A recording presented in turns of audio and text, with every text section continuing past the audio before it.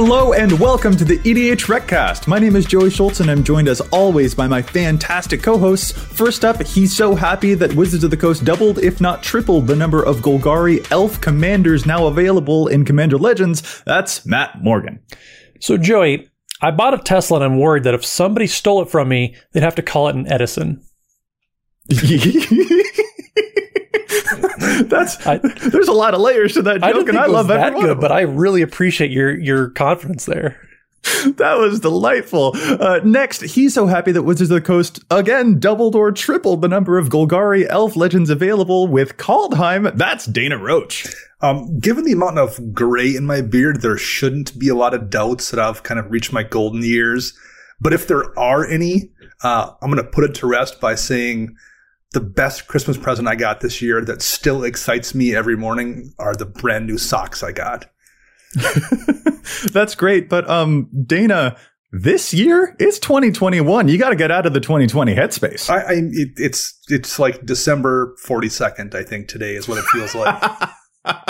Well spotted. Yeah, that describes my mood too. Time has no meaning. We've established. Anyway, this is the EDH Recast. EDH Rec is the best deck building resource on the web for the Commander format, compiling data from deck lists all over the internet to provide helpful recommendations for new Commander decks. And here on the podcast, what we'd like to do is give all that data a little more context. Dana, what is it that we are talking about on this week's episode? The card type balance, meaning the type of cards in individual decks and how distributed they are, heavy or light. Yeah, especially on the heavy side, kind of taking a look at the commanders that, run the most creatures, or the commander that plays the most enchantment cards on average in its deck. But then also seeing, is there a commander that has a really even balance of all the card types? And what would that kind of deck look like? So it should be really fun to get to. But before we get to that main topic, we want to pause and give a huge thank you to the folks at the Command Zone podcast. They handle all of the post-production work on our podcast here that make it look as awesome as it does. So thank you all so much. And of course, we want to thank our sponsors for the show too.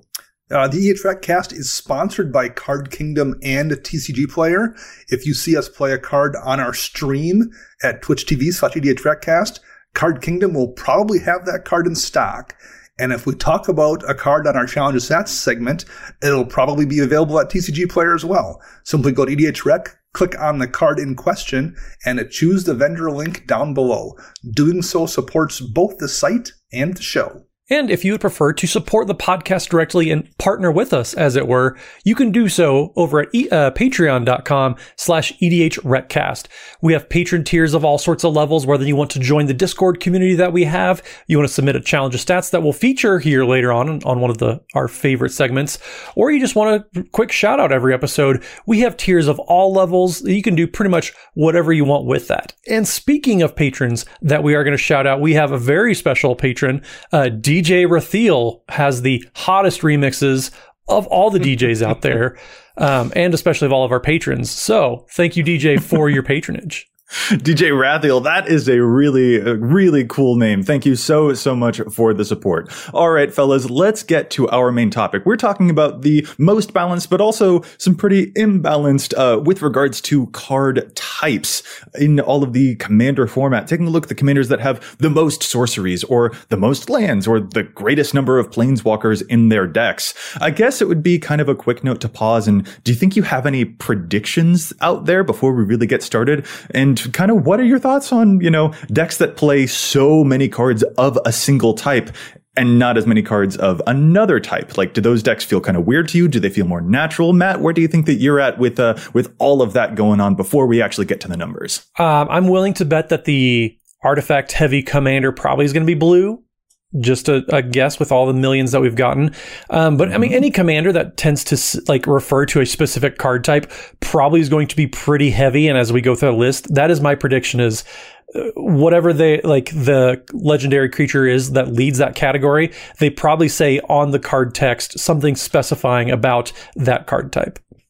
Okay. So that kind of maybe suggests that maybe it would be a little bit of a prescriptive deck that kind of builds itself, maybe. Probably, I feel like that might be what you're hinting at. Yeah. Yeah, gotcha. And Dana, where do you think you're at? I feel like, a year and a half ago, 2 years ago, I would have had a much better understanding of what each of these individual category winners are. But we've got, and I looked it up just to be exact, we've got over 17,000 new commanders in the last 18 months. Like at this point, I can't even possibly guess. There's just so many variables, so many commanders that do a lot of these things. I'm really curious because I think a lot of them will be relatively new, and I'd like to see how many of them actually are ones that have, among those 17,000 that have dropped in the last 18 months. Thanks for nothing, partners. Thanks for nothing. Oh, man. Well, no, thanks for a little bit, I guess, but not a lot. Oh man, no, it definitely is a lot. I think that there's kind of a discussion to be had around the commanders that lean specifically into one type, for having a whole bunch of creatures, for example, or having a whole bunch of artifacts or something. There's kind of a thing to be said about the echo chamber effect, potentially, of what that is. I guess I've kind of found in recent brews for myself that a deck really does its best when it kind of just stays within its lane and it focuses on doing the one thing rather than spreading itself too thin. So it feels to me like most of my decks have this kind of weighted imbalance to them, basically. Like they're not accounting for like all of the different possibilities. Like, no, they want the synergies to bounce off of each other. And so it's a very tightly focused type of list that kind of demands categories be weighted in certain ways. Is that an experience that also kind of resonates with you guys, or are you just more well-rounded people than I am? No, I think I've experienced the same thing. And I've especially noticed the couple of decks I've brewed this year, the demands in terms of what cards they want me to run have actually led me to run far fewer creatures than I usually run in my decks. So I've built a couple of decks this year that are looking at like 3, 4, 5 creatures in the decks, just because the way I'm building it, there's so many things I want to do that happens to be the thing that I cut. And once upon a time that I don't remember things being that tight. Like even if a deck had a certain theme, very easy to find room for like 15 creatures. It doesn't feel that way anymore necessarily. Like I feel like you have to sacrifice something. It was creatures, but maybe it's artifacts or enchantments or whatever. There's not enough room for all the stuffing in the pillow, so to speak. See, I don't know. I get what you're saying, Dana, but also how do you only get 3 or 4 creatures in one deck? Like even my Riel deck that's all about wheels and discarding stuff. I find those creatures that are going to have those payoffs, and I believe I have 7 creatures in that deck. Like I maybe this is just me and my personal mindset when it comes to deck building is like I want to make sure that like those creatures that I'm putting in the decks, those are going to be at least a decent amount of those payoffs that I'm looking for, whatever the deck may be. And I think that's just interesting that like all 3 of us have a very different approach when it comes to, well, what's a sacred cow as far as what kind of numbers are we looking for to maintain, at least when it comes to any given category. So it's just something that I think we'll definitely explore as we get through this list. Yeah, and let's get to it. We're going to start off with the creatures category. What is the commander that contains the greatest number of creature cards on average in the 99? I feel like this maybe won't surprise too many folks, but when we are starting to look at these at the creatures, it's going to be some gruel stuff. And I'm kind of like, wait, did Matt make this list? Are these all of Matt's stuff? Our number 1 commander that contains the most creatures is Nikeah of the Old Ways. That is the 5-mana gruel commander that doubles your land output, but prevents you from casting non-creature spells. So yeah, you'll want a whole lot of creatures in that deck. And on average, Nikeah of the Old Ways is playing 57 creatures in the deck.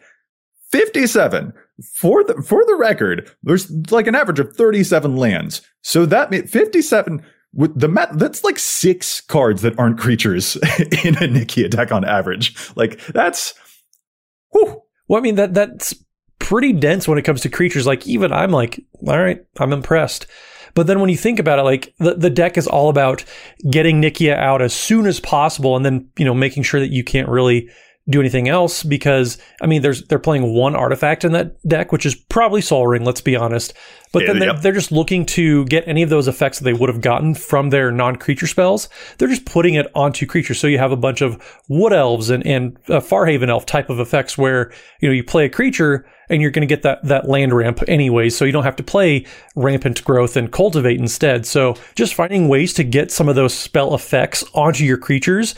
I do like that. That's always just a fun thought exercise to go through, is how can I put these and make sure that my Nikia deck, for example, is still getting all of those veggies, all those cards that I need, but just putting that effect on a creature. Well, it definitely forces you to run cards you wouldn't traditionally run. Obviously Sakura Tribe Elder is really, really good regardless of whether or not you can cast creature spells, but there's plenty of green creatures that do a similar thing that aren't your traditional, kind of best in slot. There's maybe worse than Explosive Vegetation, for example. But when it's your only choice, you run them. So this deck winds up then running quite a few creatures that you almost never see in commander decks. That's interesting, at least. Like, I like when a deck is forcing you to dig deep on a roster in a way that you otherwise wouldn't dig. Like, you just wouldn't go 57 creatures deep to find that fifth ramp creature that is so inefficient you would replace it with Nature's Lore normally, but in this deck you want it on a body, so you always have the option to cast it. It does make for interesting brew lists, absolutely. That's especially what I totally love, is that this is the type of commander where you'll see the cards that don't show up in other decks. Like all those cards, those 106th, 107th, the 112th cards that were just like, you don't quite make the cut in my deck, sorry. Like, I've noticed that in my Sir Conrad list, which loves it when creatures hit the graveyard, so I want to stuff it full of creatures too, but I have to catch myself making sure that I actually have enough creatures in the deck, because the spells can be so alluring and so powerful with what they're able to offer me. And the creatures don't always have that same type of ability. So having a commander like this that forces you into that corner allows for such a cool degree of creative self-expression there, while also giving you the chance to play the stuff that you wish you could anyway. Well, Joey, the card is actually Allurin, not Alluring, which the typical Nikia deck does play into enchantments, so it might very well be Allurin. You're welcome.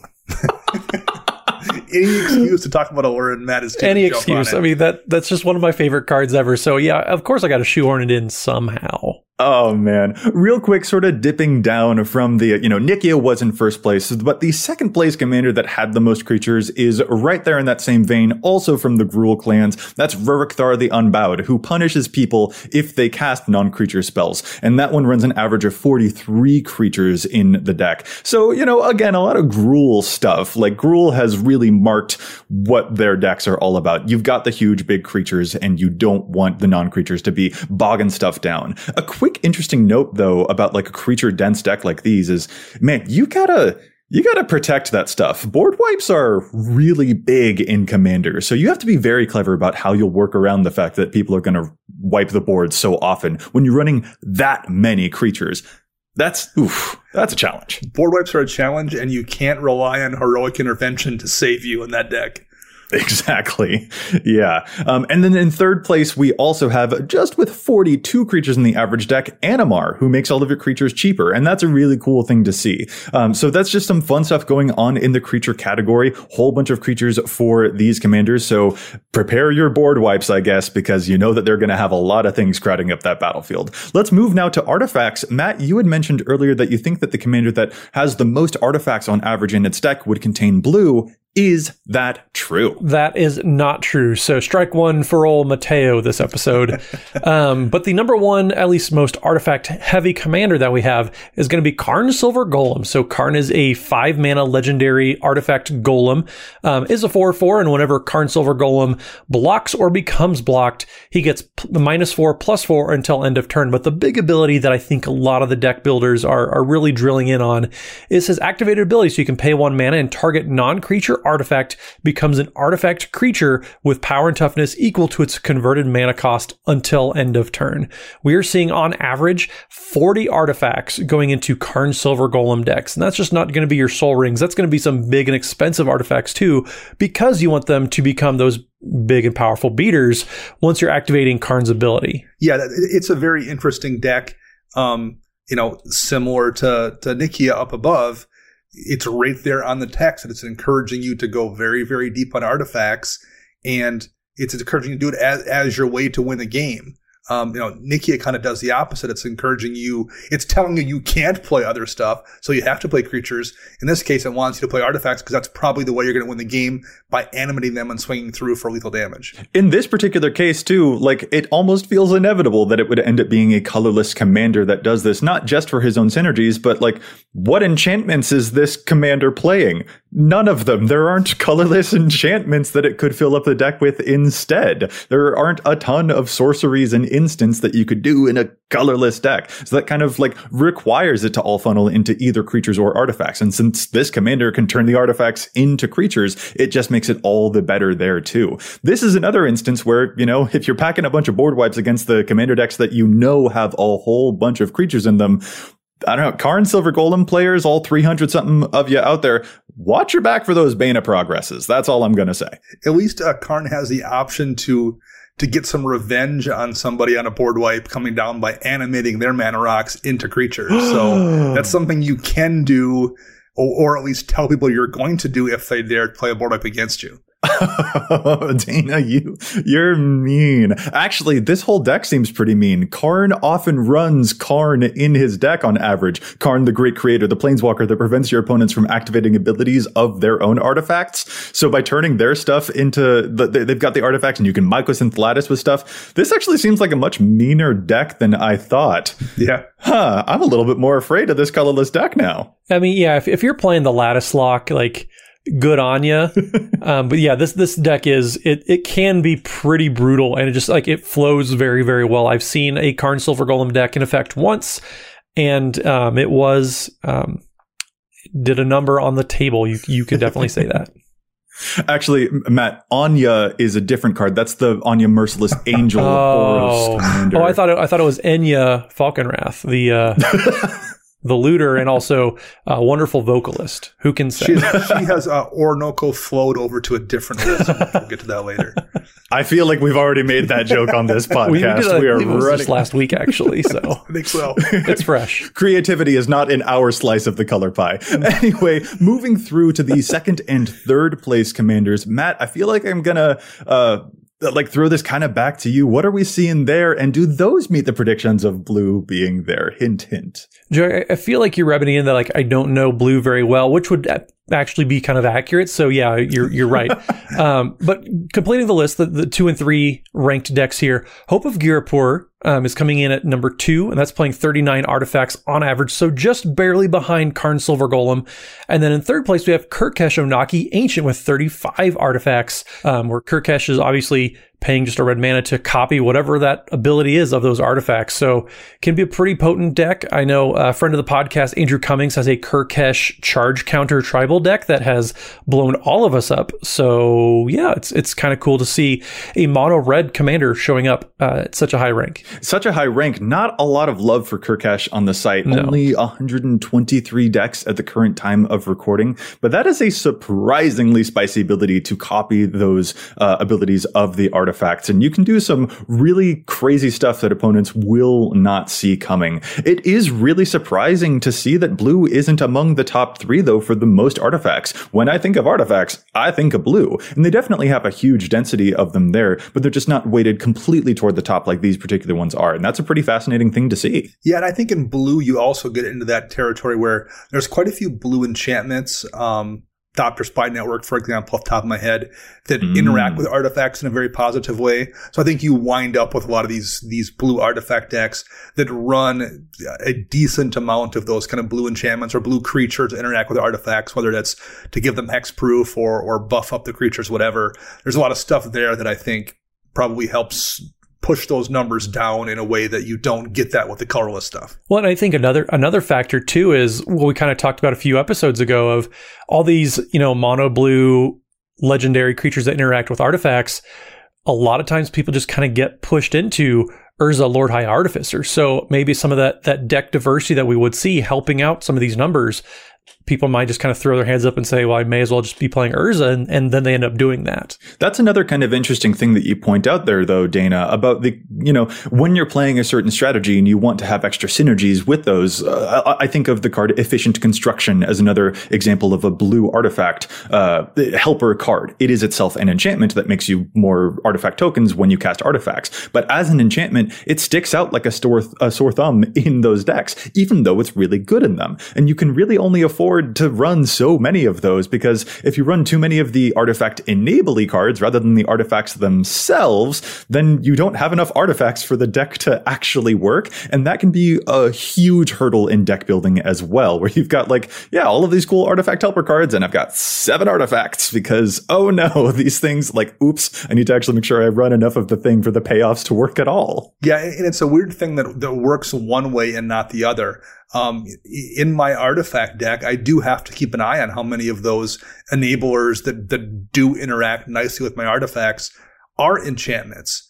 'Cause I don't want too many of them to be that way. I need to keep my artifact count at a certain level.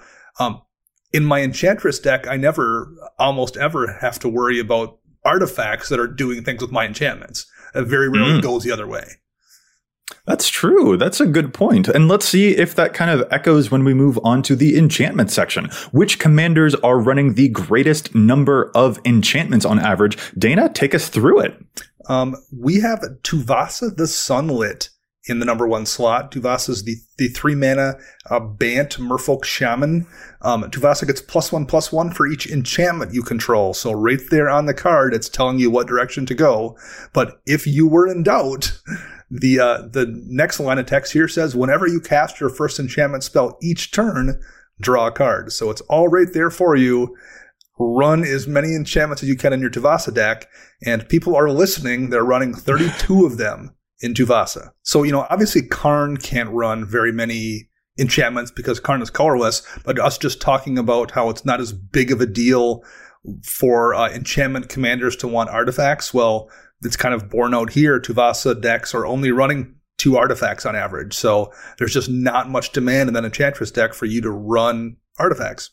Well, and Dana, this is just another example of kind of my prediction that wasn't incorrect was, we're going to see the commanders that lead in these categories on the text themselves. They're kind of pointing you in that direction. They're almost building themselves. Tuvasa is another example. Like all the commanders that we've seen so far have kind of pointed you in a certain direction to play a lot of this type of permanent because you're going to be rewarded for that. Tuvasa rewarding people for casting enchantments just automatically means they're going to want to play a lot of those enchantments in the deck. Something that also jumps out to me here, you mentioned that the number that we're seeing of enchantments here is 32. Compare that to the other ones that we looked at where Nikia was running 57 creatures and Karn was running 40 artifacts in those different categories. The number is going down when we take a look at enchantments. And I think it's most likely just because enchantments are kind of unwieldy to work around, even despite the fact that there are 2 colors that really struggle to be able to deal with enchantments. Actually building around them requires apparently a lot of support from other card types too, even if it's not a whole ton of artifacts. Yeah, I mean, there's board wipes that are artifacts, Nevidril's Disc, for example. Obviously your ramp in the form of mana rocks is pretty well known.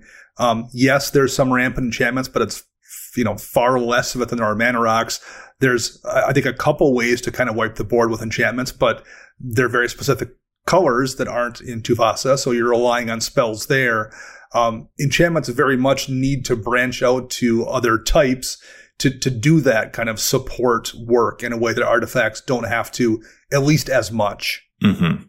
And when we take a look at the 2nd and 3rd place commanders for enchantment, the biggest number of enchantments, Matt, you are still being proven correct because the 2nd place one is Estrid, who runs an average of 30 enchantments in her deck. So again, Bant Chantress going crazy there. And then in 3rd place, we've already got Gen showing up with an average of 29. Gen Arcanum Weaver, the Mardu Enchantress going on there too. So even if they are a little bit linear, they are definitely really enjoying their lane a whole lot with all those enchantments. And I'd like to point out, Joey, part of the reason I think Gen is running so many and it's been so successful for being so new is it was my preview card in Commander Central. So I think that's definitely the reason I think we've seen that rise in the ranks for sure. Dana, you know that we don't talk about your other podcast on this podcast. I mean, it is fitting, too, that you bring that up. And then, old Maximilian over there on CMDR Central has a Tuvasa the Sunlit deck. So this is just kind of like CMDR Central's category all by yourself. Absolutely. Oh, no. See, all right. You know what? To make our claim here as the podcast, what's something that CMDR Central doesn't have? CMDR Central doesn't have Challenge the Stats. So how about we get to that and start challenging those numbers? Because there's a lot of data on EDHREC, but we don't always agree with it. Sometimes we think that cards see too much play. Sometimes we think they see too little play. So let's challenge those stats, which other podcasts cannot do. Well, Joey, actually, let me start off with my challenge then, since we're going to talk about other podcasts. All of the Gen decks, especially Dana's, should be the card custody battle, because that's what he's embroiled in every single week between his two podcasts. Is that actually your challenge? No, that's not my actual challenge. But Custody Battle is a good card, and flavorfully, it kind of fits here. Well played, man. I do what I can. But my real challenge of stats this week actually comes from one of our patrons over at patreon.com/EDHRECast. Just known as Kai in our Discord. They suggested a really good challenge, actually, that I do enjoy quite a bit. And that challenge this week is going to be Valakut Awakening in Gishath deck. So Gishath is that big Naya dinosaur tribal commander that, as you probably predicted, plays a lot of very high CMC creatures in the deck. So Valakut Awakening is 2 and a red for an instant that says put any number of cards from your hand on the bottom of your library, then draw that many cards +1. And Kai points out this is a really good way to kind of filter out the high CMC dinosaurs that you might draw too early in the game. So that way you can draw some better setup cards, maybe draw some of your ramp or some of your early game interaction that you typically need when, a 7 and 8 mana dinosaur just isn't going to cut it on turn 4.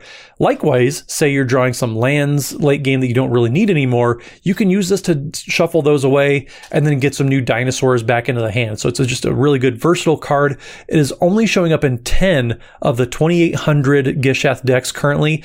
And I do agree, this is a card that probably needs a little more love in those Gishath decks. It's just such a versatile card, being instant speed as well. I really, really like Valakut Awakening, and I really do like it in Gishath decks too. So good catch, Kai. This is a pretty good challenge. I want to also throw out there, if Valakut Awakening is putting stuff on the bottom of your library, there's a couple of really clever tutors that Gishath players tend to run, like Congregation at Dawn, for example, which takes creatures from your deck and puts them on top of your library. So if you don't want them stranded in your hand because they're not quite castable, but you want Gishath to cheat them into play instead, there's some extra hidden synergy going on with the cards in the 99 there too, which I also really enjoy. Yeah, all good cards. All right, Dana, how about your challenge? So my challenge of stats is for a card that I think is underplayed today, but I also think it will be underplayed in the very near future. And here's why. The card is On Thin Ice that was printed in Modern Horizons here a year and a half ago or so. It's a 1 mana snow enchantment aura, so a single white, and you enchant a snow land you control. And it says when On Thin Ice enters battlefield, exile target creature an opponent controls until On Thin Ice leaves the battlefield. So it's only in 697 decks right now for a 1 mana exile a creature spell. Part of the reason probably is there's only so many reasons to run Snowlands right now. That's changing though with Kaldheim. We've already seen, not only are we getting Snowlands again, including Snow Dual Lands, we're getting a lot of cards that care about snow in general. I think if you're playing an Enchantress deck where you're focused on running enchantments like we've already seen to do a lot of your work, this is a 1 mana way to get rid of a creature. Snowlands are going to be a lot more accessible, including those duels like I mentioned. And they're going to be cheaper as well, now that we're getting more copies. And they're already relatively cheap for Modern Horizons. So you have an option here to just swap out your basics for some Snowlands, put in those couple of Snow Duels in your Enchantress deck, and you have a 1 mana exile a creature spell just by switching to snow. I think it's underplayed right now, and it's going to be even further underplayed in the future as people put snowlands in their decks for the other cool cards we're getting in Kaldheim. Gotcha. I like this challenge. Like Chain to the Rocks is another type of card. Like if you're just happening to play white, red, X, Chain to the Rocks is a similar type of card. But you're not beholden to playing white and red together with your challenge. I really like this. I actually just went to cardkingdom.com/EDHREC and bought a couple of these in anticipation of Kaldheim just giving us some more snow stuff. So I put my money where my mouth is. I like this pick. Plus, On Thin Ice very nicely describes where Dana's at whenever he mentions his other podcast on this podcast. So, all right, I'm going to move to my challenge now. And my challenge is actually for Genn Arcanum Weaver. So it's funny that this came up for this show. Genn Arcanum Weaver is that Mardu Enchantress commander that can pay Mardu and tap itself and sacrifice an enchantment to return an enchantment from your graveyard to the battlefield. There's about 370 Genn decks so far, and only 2 of them are playing the card Lingering Death, which is a very obscure obscure enchantment from the Scourge set. It is a 2-mana aura that says the controller of the enchanted creature sacrifices it at the beginning of their next end step. So that sounds like a really cool, just like quick removal bit to get rid of someone's thing. The tempo's on it a little bit strange, but what I find important about it for Genn is that it is a way to repeatedly get rid of creatures that you don't like, because Genn can keep bringing it back from the graveyard after it, inevitably winds back up in your graveyard. Specifically, what I like about it is that it's actually a way, since you're not casting this, you're just returning it from the graveyard. This is a way to get around stuff like indestructible commanders or hexproof creatures too, which can be really, really annoying to deal with. And that just sounds like a really fun way to have some repeated removal that also gets around a couple of those nasty enchantments that your nasty abilities that your opponents might have. It's just a fun kind of weird card, and I think it deserves a little bit more attention for those Genn decks. That's a good call. You can run that in your Genn deck alongside On Thin Ice. And Custody Battle. And Custody Battle. No. Right. There we go. Gotta be done. All right, folks, let's get back to our main topic. We've talked about creatures, artifacts, and enchantments, but now let's talk about spells. Let's actually tackle instants and sorceries at the same time here. When we're taking a look at the commanders that run the greatest number of sorcery cards in their deck, we find that none other than Wart the Raid Mother, the Gruul Goblin Commander Conspiry Copy Spells kind of commander, that has 28 sorceries on average in the deck there. Really cool stuff that you can pull up there by conspiring to tap your stuff and then copy the crazy spells that you play. And sorceries have some really awesome effects that you would want to copy. And for instance, this will probably come as 0% a surprise to anyone who knows about those counter spells. Baral, Chief of Compliance, is way in the lead with the number of instants. He runs an average of 33 of them, and I am afraid of every single one of them because they probably won't let my spells resolve. Well, you say way in the lead when it comes to instants. Actually, it's not like a huge gap between them. Narumiha and then Talrand, both are mono blue commanders that run 32 as opposed to the 33 instants that Baral does. But both of those commanders also are kind of incentivizing you for playing a lot of spells.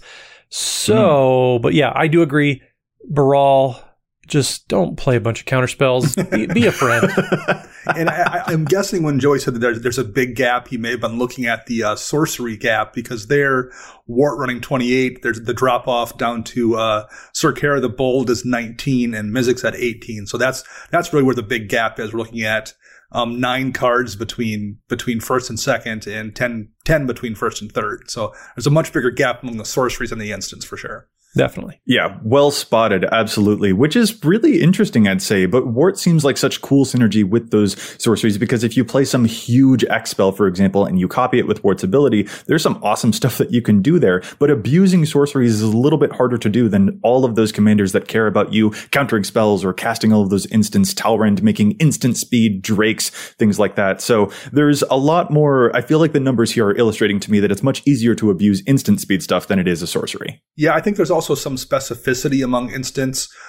You mentioned it, whenever you counter a spell, that's a category of instant. You can kind of break that down. Sorceries, that isn't really a thing. People kind of divide them up, at least not in a way that the game cares about. There's no creatures that really care about when you cast a ramp spell, for example. But but the act of countering is a specific thing. So I think there's a little bit more there, a little bit more game space to play in, I think, among the instants.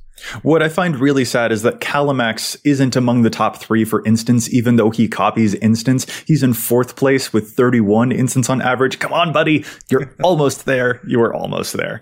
All right, let's move from those spells to Dana. You like Planeswalkers, I believe. You've got a mono white Planeswalker Super Friends deck. So tell us all about the Planeswalkers. Who's the commander that has the most Planeswalkers? Again, hint, hint. The commander with the most Planeswalkers is Jiru with Eyes Open, the mono white commander that when he enters a battlefield, you search your library for a Planeswalker card and put it into your hand. And as far as commanders go, there's a lot of commanders that people play that interact nicely with Planeswalkers, but they also interact nicely with other things.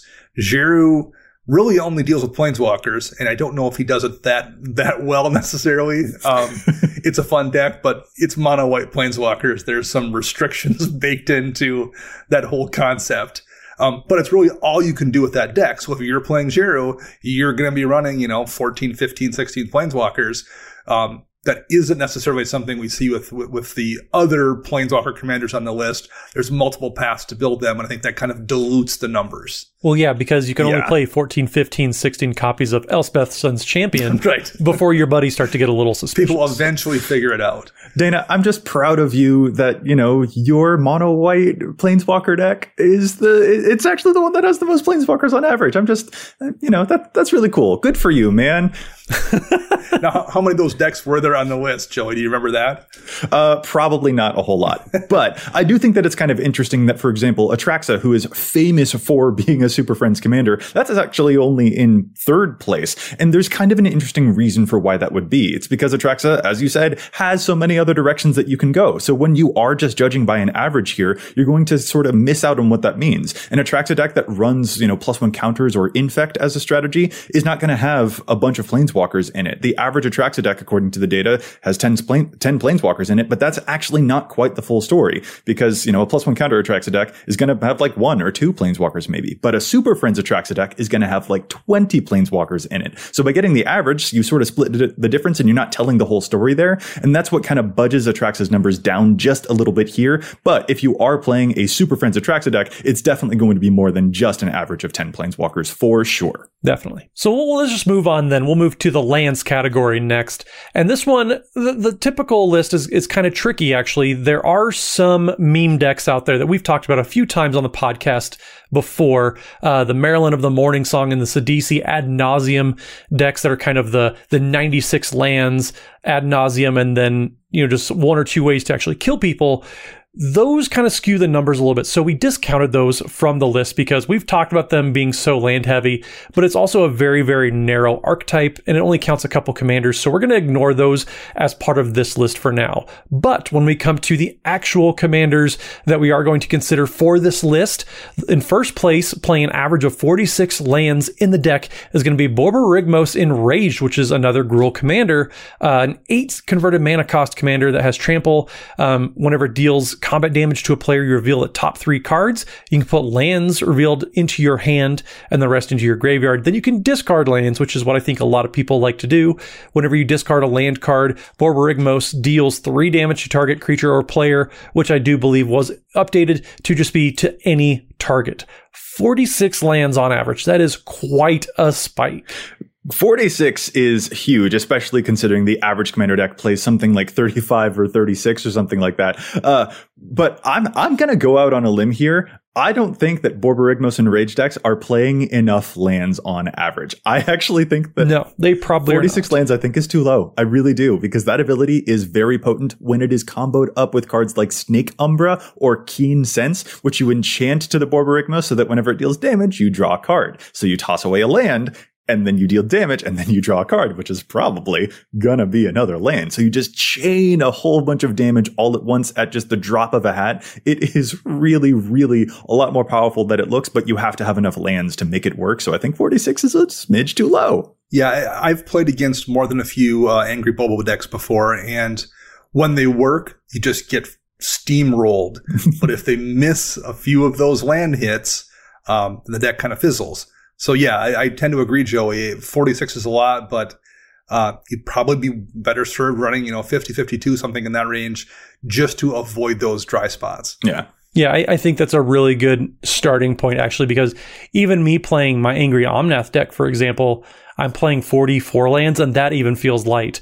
And so when you're talking about a commander that you specifically want to be discarding lands, in addition to the 8 mana that you already need to get your commander on the battlefield, I do agree. 46 probably does seem a little light. To finish out this list, though, we do have 2 more commanders. Sasaya, which is the mono green kind of all your forests make more forests, and then you make a lot of mana, and it's really hard to figure out. Like, it's a math lesson on a stick. 45 lands on average, and then Azusa Lost But Seeking, which is much easier to understand. Just you can play 2 extra lands per turn.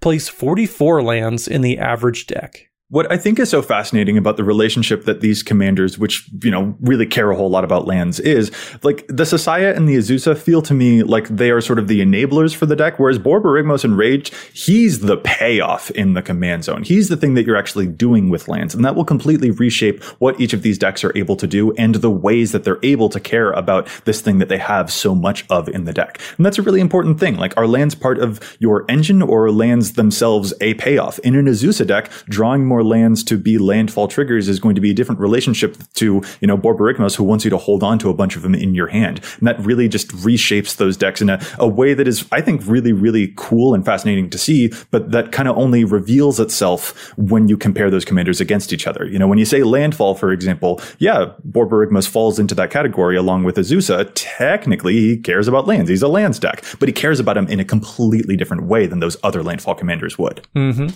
Okay, so we just got done looking at a category where almost half the cards in the deck were skewed towards one type, in this case lands. Let's go the other direction.